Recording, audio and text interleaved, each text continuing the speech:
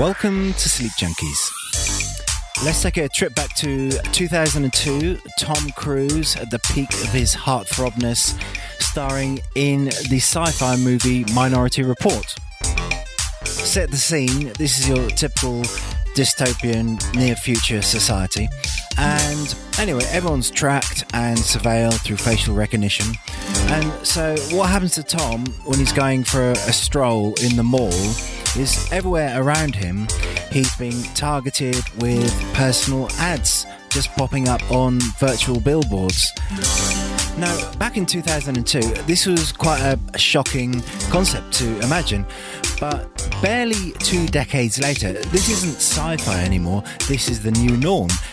Everyone accepts that wherever they go in their online world, we leave little digital trails of information, and this data is used by advertisers to send us suggestions about holidays, pet food, whatever it is. How about we take it one step further? So instead of sending you an ad at the top of your Google search or something targeted to you in your Facebook feed, imagine if targeted, personalised ads were sent to you not while you're awake, but during your dreams. Well, drum roll, this crazy idea may be just around the corner.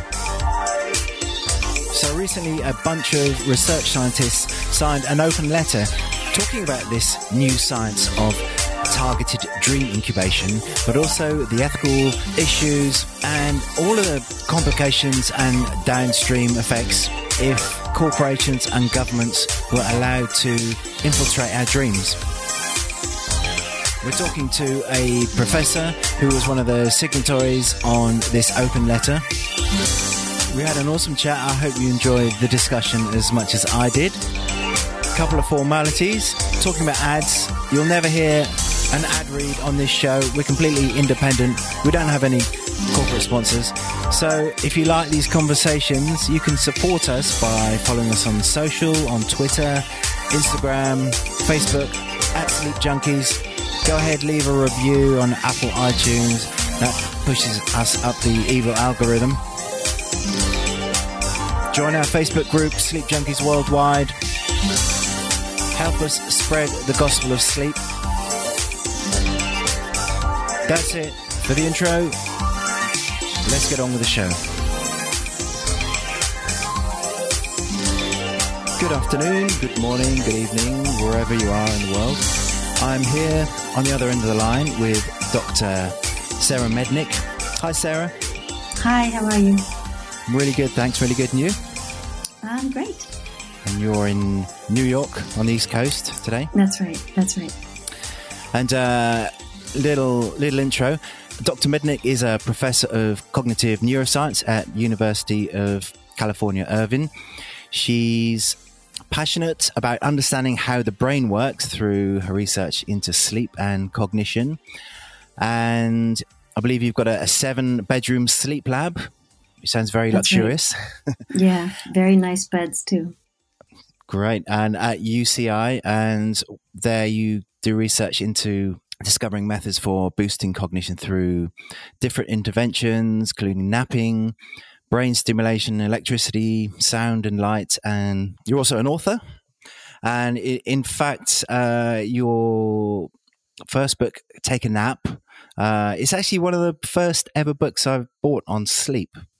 Is that right? Yeah, when I started my sleep sort of journey, getting into this whole thing right at the start of Sleep Junkies. I'm honoured. Yeah, so you kind of converted me into what would I call myself? I'll call myself a nap evangelist, and because I don't know, I think I always liked the idea of napping before I got into sleep. But when I started reading about what you'd written in the book about your research and all that, I was like, right, that's going to be my thing going forward now.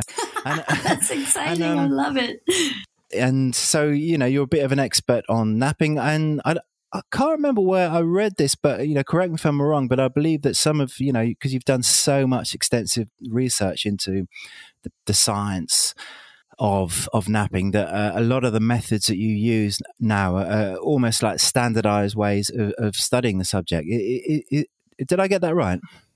Well, I think it actually is pretty true, surprisingly, because, and it seems so funny because it's like naps, like, is that a serious topic? But when I first started doing the research, I started working with Bob Stickgold right at the beginning of his career in sleep and memory. And he's somebody who now people sort of think as the, father of the field of sleep and memory.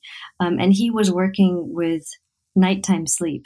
And he would test people at night and then have them sleep in the lab and then test them the next morning and compare those people to people who had been sleep deprived all night.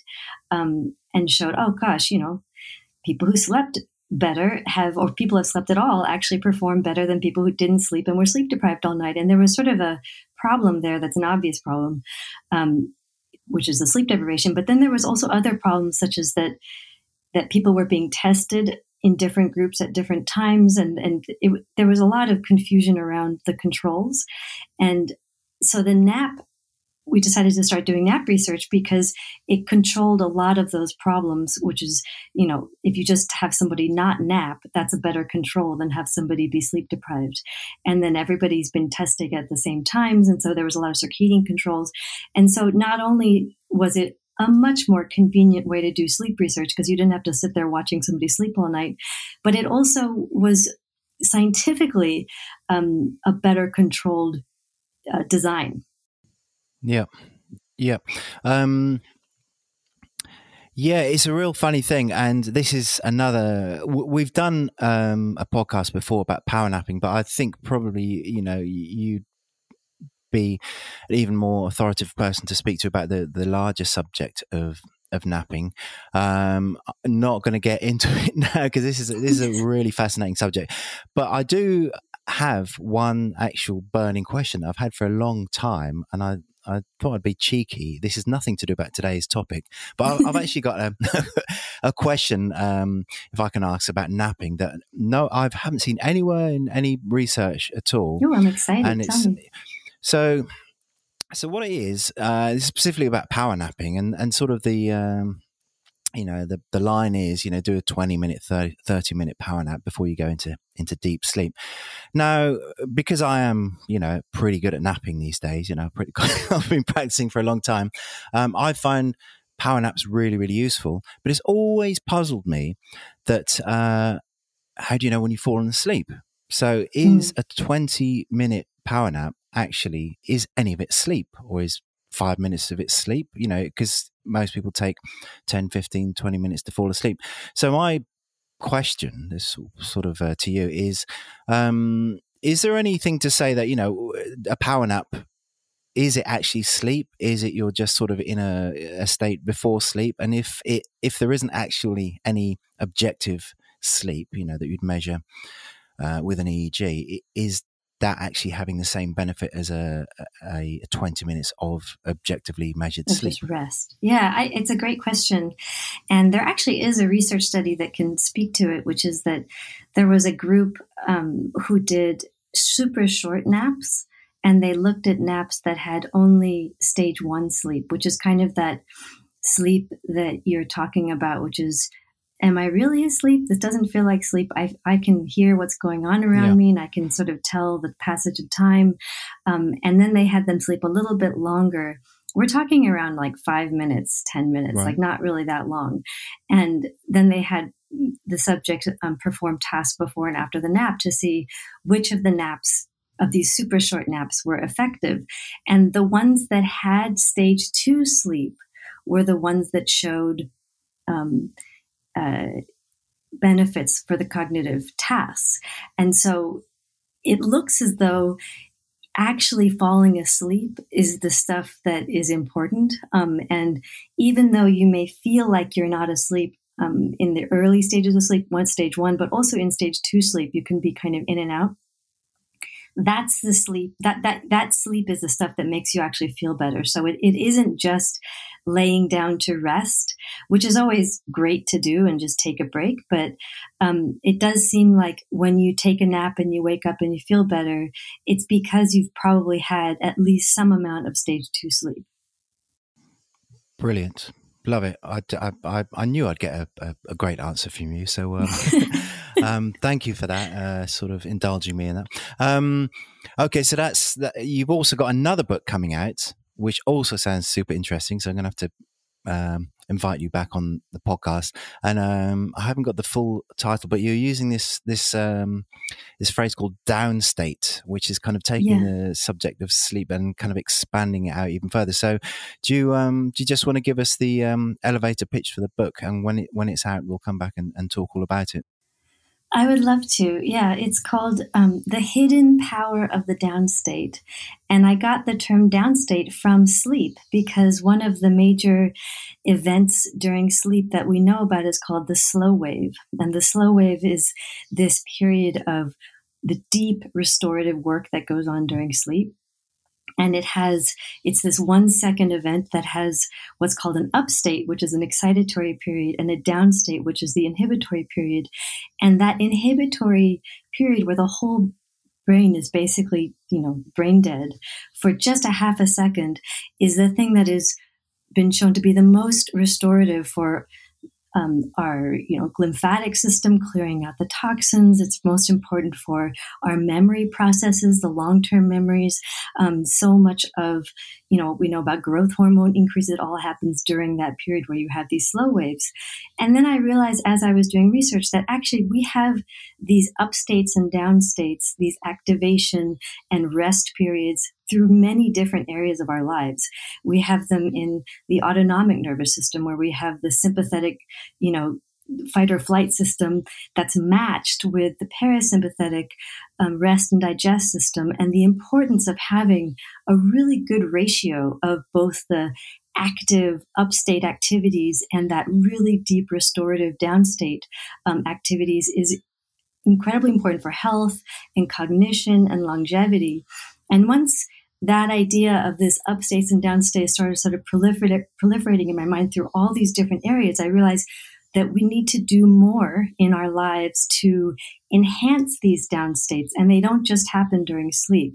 They happen when we're awake. They happen when we're taking a break. They happen when we're in nature. They happen when we're exercising, or like the cool, calm, relaxed feeling that we have after exercise.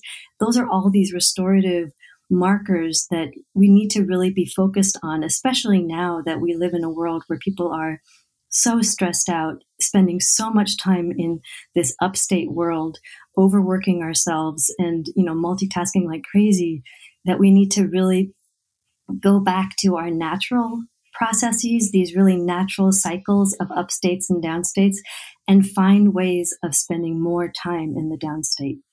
So that's really, it spans a whole bunch of different kinds of ways in which people can every day do daily practices of finding time in the downstate to restore themselves. I love it. And it's so timely now with a lot of people just changing their whole kind of outlook on life. I'm talking about sort of post COVID and people being stuck at home and people possibly not having to go back to the office and just reconsidering their whole lives and all of those things you talk about. I mean, you're talking from a biological perspective, but I guess you're also going to go into, how we live our lives as well. And some countries going over to 4-day weeks recently. And it sounds like a very timely subject to be talking about at the moment. Yeah, I think it's incredibly important, especially now, as you're saying, that people are thinking about, are we going to go back to what we had before, because that wasn't working. And then this whole pandemic, in some cases it was a time for even more stress and more piling on for people. But there was also a time where people got to really say, well, I'm going to be exercising during the day when I need to. I'm going to wake up when I need to. I'm going, and starting to really set up their lives in a more sort of naturally rhythmic way. And I think that that's something we need to hold on to, and really say, okay, this was working for me. That other thing where I'm living somebody else's schedule isn't working for me. How can I integrate back into kind of whatever we call the real world, but do it in a really healthy way that really honors my own rhythms. Yeah. Great. Oh, well, there's so much doom and gloom at the moment, isn't there, with all this stuff? And it's good to have some upsides to think about, isn't it? So really looking forward to the book. When's it due out? It's coming out April 2022, so next spring. Okay. Fantastic. Okay, well, we better get on with this subject today. I suppose. What was it we were talking about? Getting back to the point. Okay, so this is super interesting. Well, I always say everything is super interesting because I'm super interested in all these things I talk about. But so this subject popped up, as many subjects do, in my world of Twitter, and just to give some context for it. This is about dreams. And by the way, interesting you mentioned Bob Stickhold, because he was actually the guest on the previous episode as well. So I'm loving that there's a connection there. And there was a news story that went around about companies advertising in your dreams. And I kind of looked into it. I thought, what the blazes is this? And then it just kind of went down into this rabbit hole. But essentially, we've got this thing called dream incubation, which has been around probably forever, thousands of years. But it's the idea of a third party suggesting content that you dream about. Now, wait, third party? Who's the second party? Well, I say, okay, second party. I'm confused by that. I kind of use third party as in someone else. Outside of you. Yeah. Yeah. Me, myself, and you. There you go. Thank you. So there's an external element to suggesting what happens in your dreams. Now, this has happened through sort of in shamanic practices, and I was doing a little bit of background reading, and in some sort of religious circles. But now we've got technology, and there's research doing this, and so what happened is there was this kind of a PR thing, really, basically, but it was the beers company Molson Coors. Everyone's heard of Coors beer, and essentially they made people dream about beer. Now that's a very crude synopsis there, but do you want to open that up and say how on earth could that happen?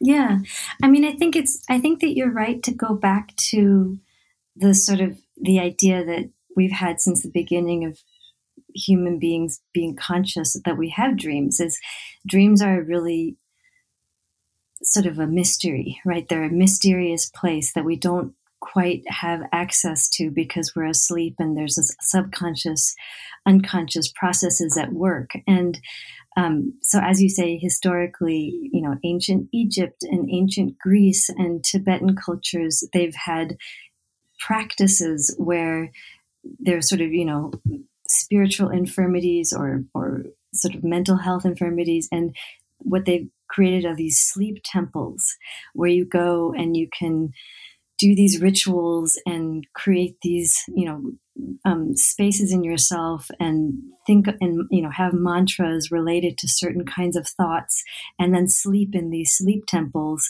and be, helped or cleansed or, have some, as you say, third party, second party come in and, do something, interact with your dreams to come out, on the other side of waking in some sort of better state. So you're right. This has been going on for centuries. And it wasn't until, even very recently, for many, many years in sleep research, nobody thought that sleep, after there's a certain research study that was done in the 20s, I believe, maybe it was the 60s, and the 20s is a different time of research. But what they did is they tried to test whether if you give people information during sleep and you wake them up, do they remember it? And there was absolutely no evidence that there was any learning during sleep in the way that they were doing it. And so all of these ideas that sleep could be used for any kind of useful cognitive process was kind of debunked. And then it was really looked on as being extremely kind of a no-no territory for research, like just for the hacks. And then it wasn't until very recently that a group in Germany showed, well, actually, if you do it correctly, you can get into the dream world, and you can interact with the sleeping brain. And in fact, when you wake up, you can have better memories based on what you did inside that person's dreams. And we can go into the details of all that, but I think that's really a crucial idea, is that dream time, whereas we thought maybe it was exclusively for the individual and a private space, actually it's not a private space. You can come in there and, manipulate what people are thinking and feeling, and wake up and see performance differences. And so that has then been used now by the Coors Company and also by other groups to do this targeted dream incubation. And it's, and what's funny is that word incubation, I looked up where that comes from, and it comes from this ancient world where they had these ideas that you're laying thoughts and you're laying ideas onto people while they're sleeping. And it's actually, the term is called incubation, means to lay on. So it's really interesting how sleep back in the day was medicalized and kind of made into something that was, you could treat people during sleep. If I may just pause you there. Yeah. Well, first off, I just want to make this distinction between our sleep and our dreams. And there's evidence to say that both of these things, now there are techniques to influence our memories in our wider sleep, but also specifically in our dreams. And we're just going to focus on the dream side of things, but there's this whole other area that, we could talk about, which is targeted memory reactivation. Maybe we can come to that and explain how it's related, but we're specifically talking about dreams here. Yeah. I mean, I can explain sort of what that targeted dream incubation, how it works. Would that also help? Well, let's get into that, because this is the term being used. So what is targeted dream incubation, and how specifically was it used in this Coors promotion? And then maybe you could go on to talk about this open letter, because you were one of nearly 40 researchers sort of saying, well, hang on, we need to take a step back before we go further down this road. So there's a group at MIT, and they are working on this targeted dream incubation. And the way they've designed it, they actually have a device they call Dormio.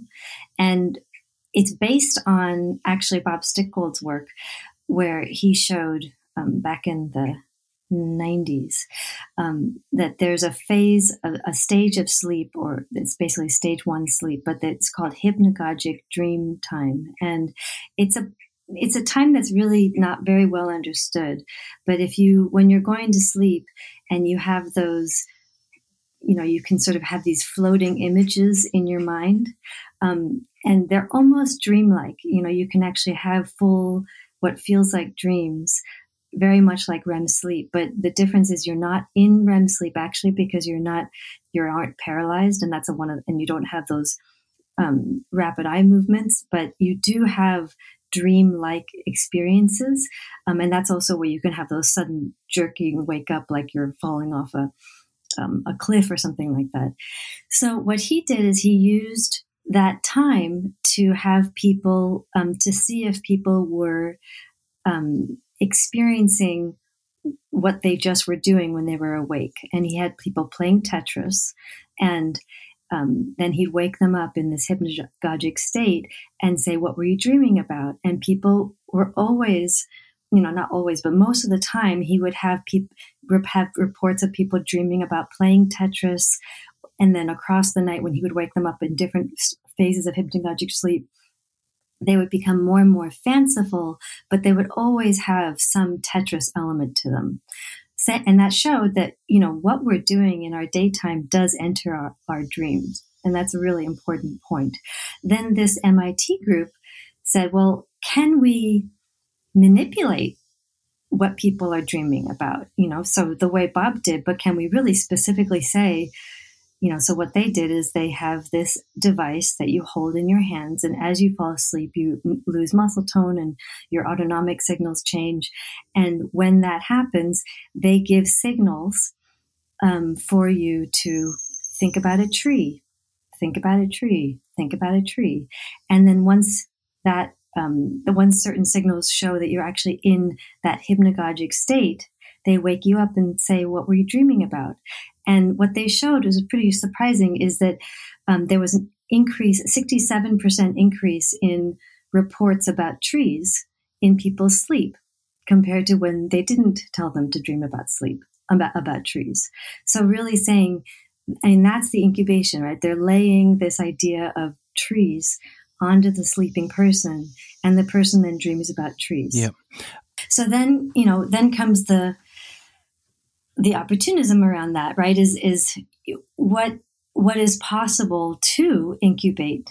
What's the extent of incubation in terms of, could you dream about a product? And then are you going to be more likely? And as you know, like, familiarity breeds liking of things, and it increases people's desire to, feel good about things. And so the Coors Company had people watch a video about Coors that was in this kind of mountain stream, fresh air, beautiful natural state, and it was all Coors, and then they went to sleep, and then they would play the music across the night that was associated with this beautiful natural scene, and then they would wake people up and ask them what they were dreaming about, and in fact, sometimes they said they were dreaming about Coors.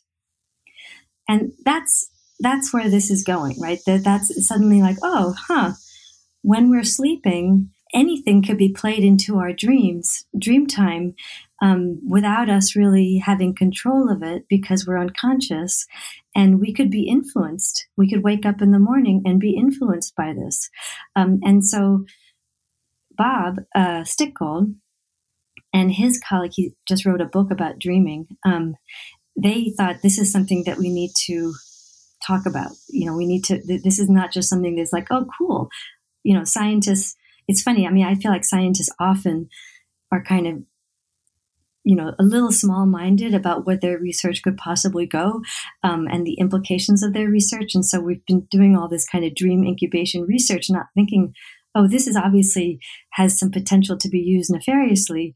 And I think now that it suddenly got into the hands of corporations, there's an idea to say, wait a second, that's not what that's not what we meant. Maybe we should think more about the implications for people in the middle of their sleep to have companies give them information that is going to change their personal dream time, and manipulate that dream time to then bias them towards thinking about a product.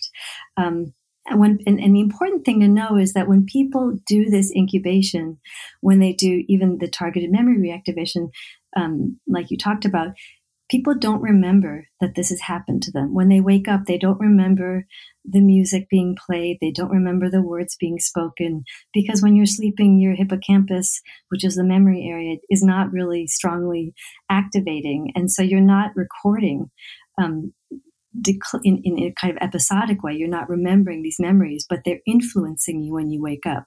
So it's the unconsciousness of this that I think is the thing that is quite scary, really. Mm-hmm, And just to rewind slightly, because I want people to kind of be clear about exactly what this Coors thing was. So this was during the Super Bowl. I think it was back in February. It wasn't sort of nefarious in the sense that they did this to people and they didn't know about it. It was like a voluntary opt-in thing. And people were actually paid in beer to do it. I didn't know that. Yeah, they were given a 12-pack. Oh, there you go. And they were even given a 12-pack if their friends did it. Okay, well, that's beer companies for you. But as you said, they the idea is you consume some kind of content, or you so with the Tetris experiment. It was actually during this, they were measuring this period before sleep. But I think with the Coors thing, they didn't actually watch it at any specific time.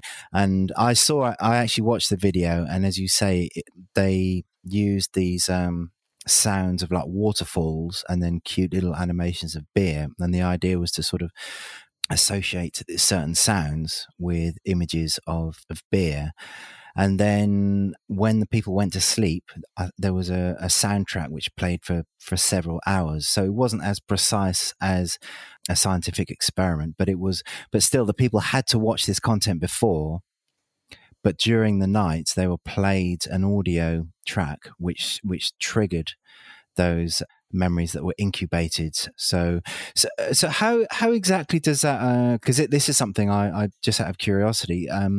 If you're not in this hypnagogic state and you're just in wakefulness and you consume, one of these videos that were designed to incubate dreams, what's the kind of distinction between that and then specifically doing it as per Bob Stickel's like Tetris experiment?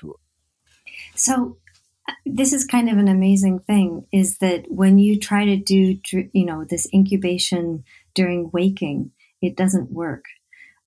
If you are reminding people and you play the music during wake, and that's supposed to cue the association between this nice mountain stream and the nature with Coors, people don't show any association with Coors. It's just music being played. So there's something very special about sleep. And, as you say, they played it across the whole night. So it's not really known whether it's specific to dreams or not, but it's probably not necessarily specific to dreams. It may just be reflected when people speak, is that it's like dreamlike, but we have these kind of ability to be influenced across all stages of sleep. A lot of the targeted memory reactivation actually goes on in non-REM sleep. So it's not really specific to REM sleep per se. And so what's interesting is that we are more vulnerable to creating associations during sleep. And, if you think about, well, why would that be? Why is waking a time where it's hard to influence us, but sleep is actually, we're wide open. And you can imagine that during waking, we're making conscious decisions about what we want to think about. And we have agency during waking. And during sleep, there's a real lack of agency, that we are sort of open books, so to speak, and able to have the book written in. And even, as I said, without our knowledge. So that's a real surprising part of this, is that the sleep period does seem to be a period where we are more vulnerable than wake period. So I actually think that the Coors example is closer to targeted memory reactivation than it is to the dream incubation, because with dream incubation, as you said, you're supposed to tell people to dream something during sleep. And that's not really what they did. They reminded people of memories that they already encoded during wake. Gotcha. Thanks for clarifying that. Yeah. So this group at MIT, they are obviously researching it for its positive benefits. And because that's what scientists do. They don't set out to create evil things. That's what other groups of people do. And so there's a quote on their website, and it says, "We envisage that nightmare treatments, learning enhancements, overnight therapy, augmentation of creativity, and overcoming addiction are all within the realm of possibility." And then they say, yet there is also the potential for great peril, the threat of the capture, sale, and colonization of the dreaming self in the form of data, which we'll get onto in a bit. But I just wondered if you could just say a few words about, what scientists are thinking now.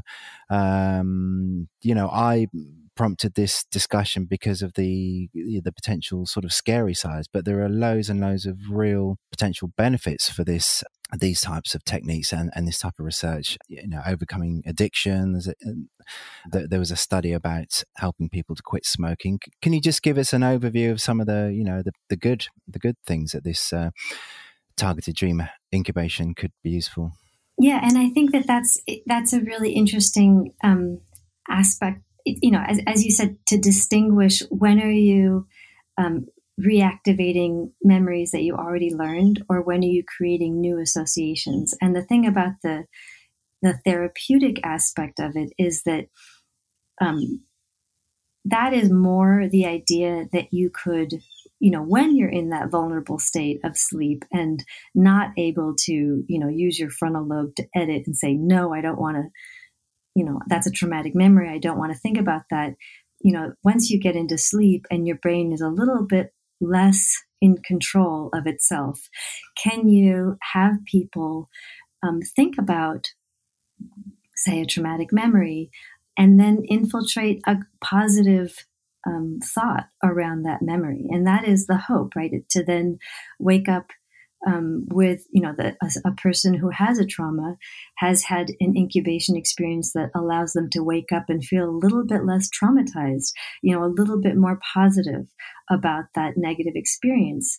And the study that I think is really, promising in that way is the study in smokers, where they paired, so people who are smokers went to sleep, and they paired the smell of rotting fish with the smell of cigarettes during the night. So they had them wear a cannula, and they sent both rotting fish and cigarette smoke smell into the brain, into the nose of the sleeper. And it's basically creating a noxious conditioning, right? A noxious conditioned response where you just think, ugh, gross, whenever you smell.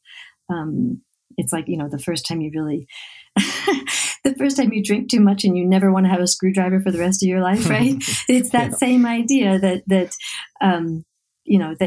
you just have an immediately conditioned response of disgust whenever you smell cigarettes after that. And what they found is that when people woke up, they didn't want to smoke as much, and it lasted for actually a few days. So that's exciting, that in some ways because we have so much self-control and self-regulation when we're awake, that's actually an impairment, that actually impairs our ability to overcome, think through and approach any of these habits or traumas that we have. And maybe sleep is actually this potentially more open space where we can bring in new ideas. And so there is a very positive potential for this field. Did they study them on the long term, or did they just I think give they up, just looked at it like for a week. Right. But, there's also a history with people who have, post-traumatic stress disorder to work with dreams, when you have that continuous, for the past 40, 50, 60 years, that same horrible dream, can you get in there? And, I remember one therapist was telling me that she has a person who just has this continuous nightmare of, somebody, they're going through this field, and then suddenly right in front of them is a person holding a machine gun right to their face. And then she had the person turn the machine gun into, so a clown who had a gun, and then a flower came out of it. And it was this like revelation, right, of just shifting it. And you could only really do that by working with dreams. And so there's some real, positive potential there. Yeah. And as you said, in REM sleep, at least, we're locked out of our bodies, if you like, we're paralyzed, but we still have these sensory experiences. So this TDI, I'm calling it for short, targeted dream incubation, it works through all of our senses. So smells, you said sounds. I believe there's been some things done with flashing lights, which you can still perceive even if you're eyelids are, if your eyes are shut, touch, tactile things, speech. I mean, it sounds almost limitless, the ways that people could explore this. However, to get onto the other side of this, it's pretty obvious there's massive, massive potential for misuse on this, which is why the open letter was written. I just want to talk a little bit about some of the developments that are happening in the world of tech and sort of bring these two things together, because it was actually you who mentioned it in one of the articles I read, and you were quoted. I mean, we're not pointing the finger at these tech companies and saying this is what they're doing. But the point is, we're talking about this TDI concept, and people are saying, now that's science fiction. Well, actually, we've got all of the technology here. And so I wonder if you could just talk a little bit about Google and Amazon getting in the game and what they're doing with their sort of technology, getting into the bedroom with these smart speaker devices. Mm-hmm. So several systems right now have developed sleep trackers in their smart speakers. So the Nest system, and Amazon has a system. And so what that means is that they are totally able to track when you have fallen asleep. And if they can track when you've fallen asleep and they have the speaker right by your bed, they can send any information that they want. And if they know what you've been purchasing, which they do, and they know what music you like, which they do, the technology is right there. It is, as you say, it is not science fiction. It's just around the corner. That's where the idea of should we set up regulations? Because, as we know, when subliminal messages started being used in people in movie theaters, there was an uproar and people said, I'm being manipulated and I don't want this. And so there was rules put in place where that became, you couldn't advertise subliminally. And so the idea is, we need to probably think about what would be some legitimate regulations that could limit the infiltration of these smart devices and Nest systems during sleep in order to safeguard, if they're tracking you, and you're letting that happen, is it possible that we could have the corporations just be responsible for not sending information while people are unable to control their thoughts? And it kind of actually, to me, it really brings up, in that kind of dystopian Big Brother way. I guess one of the things I find most disturbing about this whole thing is, yes, of course you're being manipulated. Yes, and that's bad. And yes, of course there's some weird capitalist, scheme going on that is also bad. But I also feel like there's a certain robbing of people's privacy and dreams. If you're somebody who really is into dreams, and a lot of people are, this is your private space to work out the stuff that you need to work out. That emotions are highly processed during dream time, and our personal lives require dream time to process and kind of work through how we feel about things, whatever traumas we've experienced. All of that stuff is very hard to process during waking, and we need sleep. And there's even studies that show that the sleep you have right after an emotionally charged event can predict how you're feeling about that experience later on, like days later, right? So what that means is if we're just willing to let people come in and sort of take over our sleep, there's a cost to that, which is, what did we let go of? There's only 24 hours in the day, and there's only so much sleep that we have. So if you let Coors take your dream time up, then when are you going to be doing that important work that was processing whatever horrible thing happened to you that day, or whatever wonderful thing happened to you that day? I feel like that there's a certain kind of letting go of our own freedom to process our life experiences if we let our dream time be taken up by, whatever corporate America wants us to think about. I'm 100% in agreement with you, because I mean, a lot of this sounds quite geeky and quite technical, and we're talking about science and we're talking about biology and technology and all that kind of stuff. But I totally agree that the implications are much, much wider. And are you familiar with this this work and this term of surveillance capitalism? Yeah. Yeah. And I kind of see this idea of hijacking, monetizing our sleep and our dreams as a very archetypal version of what's been termed surveillance capitalism. So the author described this term surveillance capitalism, the unilateral claiming of private human experience as free raw material for translation into behavioral data. That's the top level. But then obviously if you've got someone's behavioral data, then you can monetize that and say, you know, someone's looking at beer commercials, so we're going to sell them beer adverts. But it's much, much wider than that. She says that surveillance capitalism denies us our right to the future tense, which is kind of what you're talking about, really. Yeah. Because it's not necessarily just passively sending us, you know, adverts in our sleep or whatever. It's behavior modification. Well, it's the actions of a totalitarian system, to be, you know, really extreme. But it's, you know, it's, if you want people to believe certain things, you tell them what to believe. And if you want them to do that without argument, you do it in their sleep. So it's beyond the market, right? There's many systems of government now that are not interested in you thinking your own thoughts, you know, and they're active now in the world.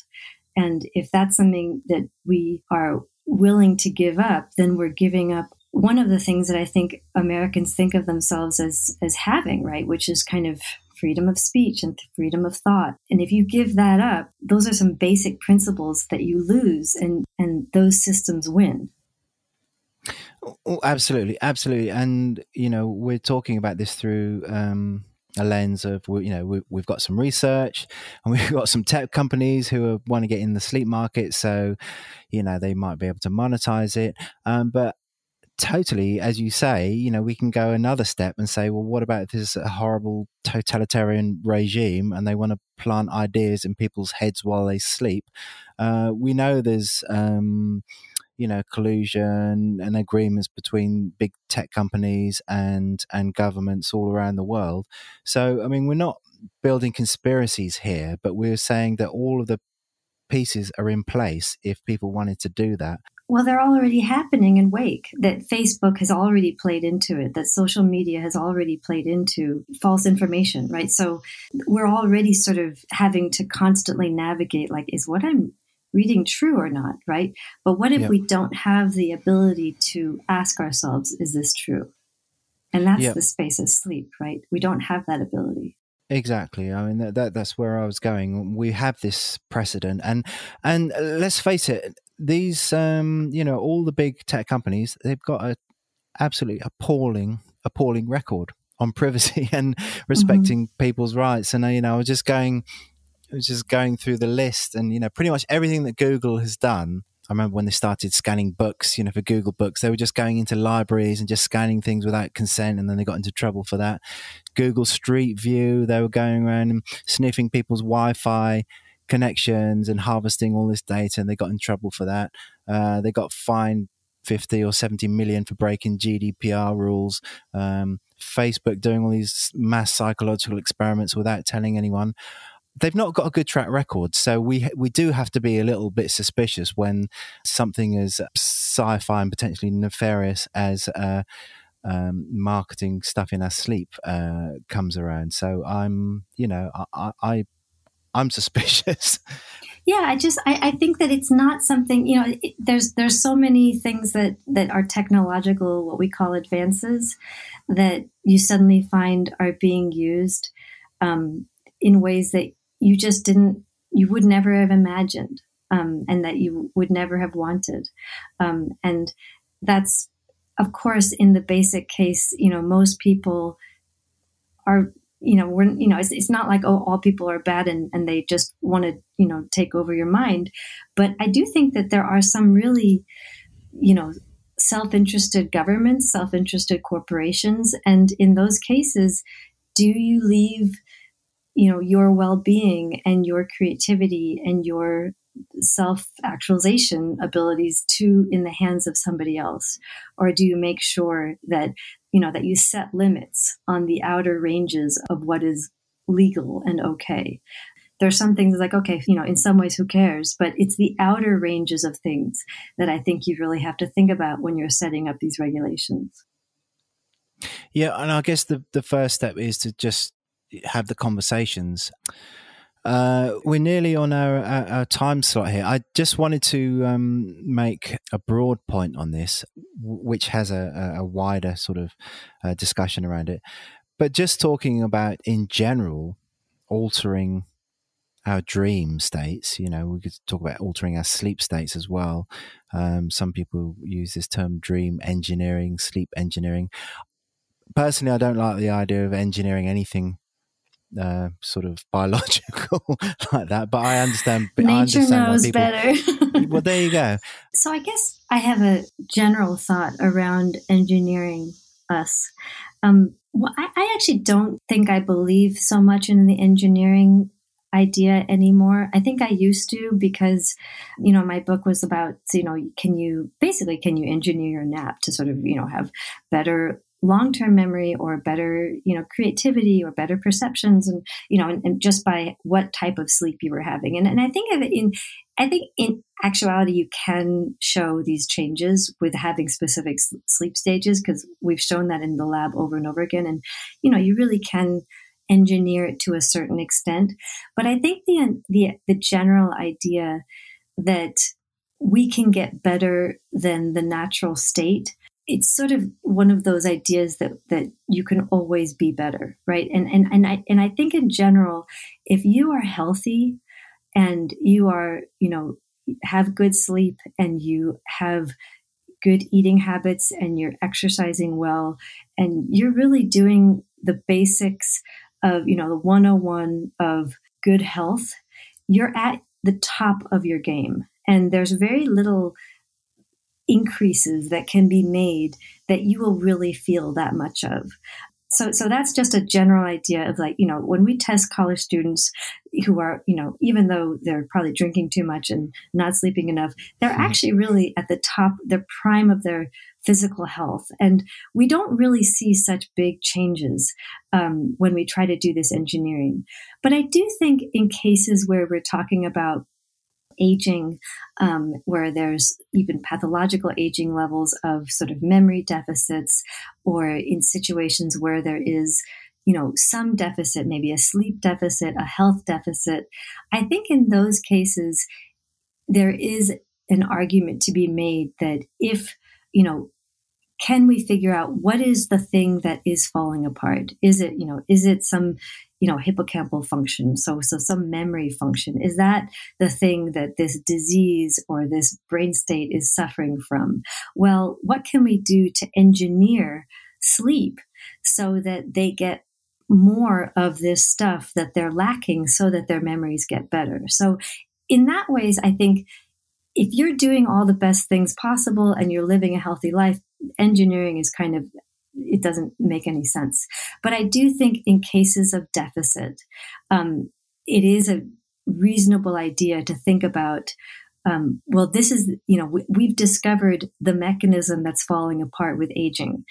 Is it the autonomic nervous system? Is it the slow waves that we stop having slow waves? Or maybe the frontal lobe starts to shut down? What are the things that atrophy that if we engineer sleep to bias the brain to do more of those things that it needs, can we keep or maintain our memory longer? I think that's the distinction I would like to draw in terms of the engineering issue. I think it's about semantics as well, because when you talk about engineering any sort of biological mechanism, it kind of speaks to this idea of sort of transhumanism, where we want to transcend nature, Superman. transcend our own biology. And I don't like that idea, but I think maybe something like optimization is a better word, because optimal is more sort of in balance, and that goes back to the idea that nature knows best as well. Yeah, super interesting topic to talk about. I hope it's been a little bit bleak and a little bit sort of this topic. So I hope we've enlightened some people and it hasn't been too depressing. Knowledge will set you free. Yeah, that's kind of the idea. Where can people find out more about what you're doing? So you've got your own website. Yeah, I have a website for myself, sarahmednick.com, and then I have a sleep lab website, which is sleepandcognitionlab.com.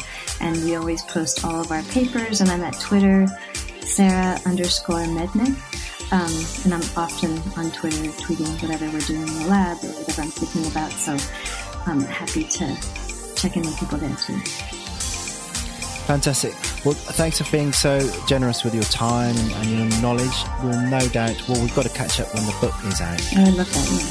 It's been really fun talking. Yeah, likewise. All right, take care. Have a great day. Okay.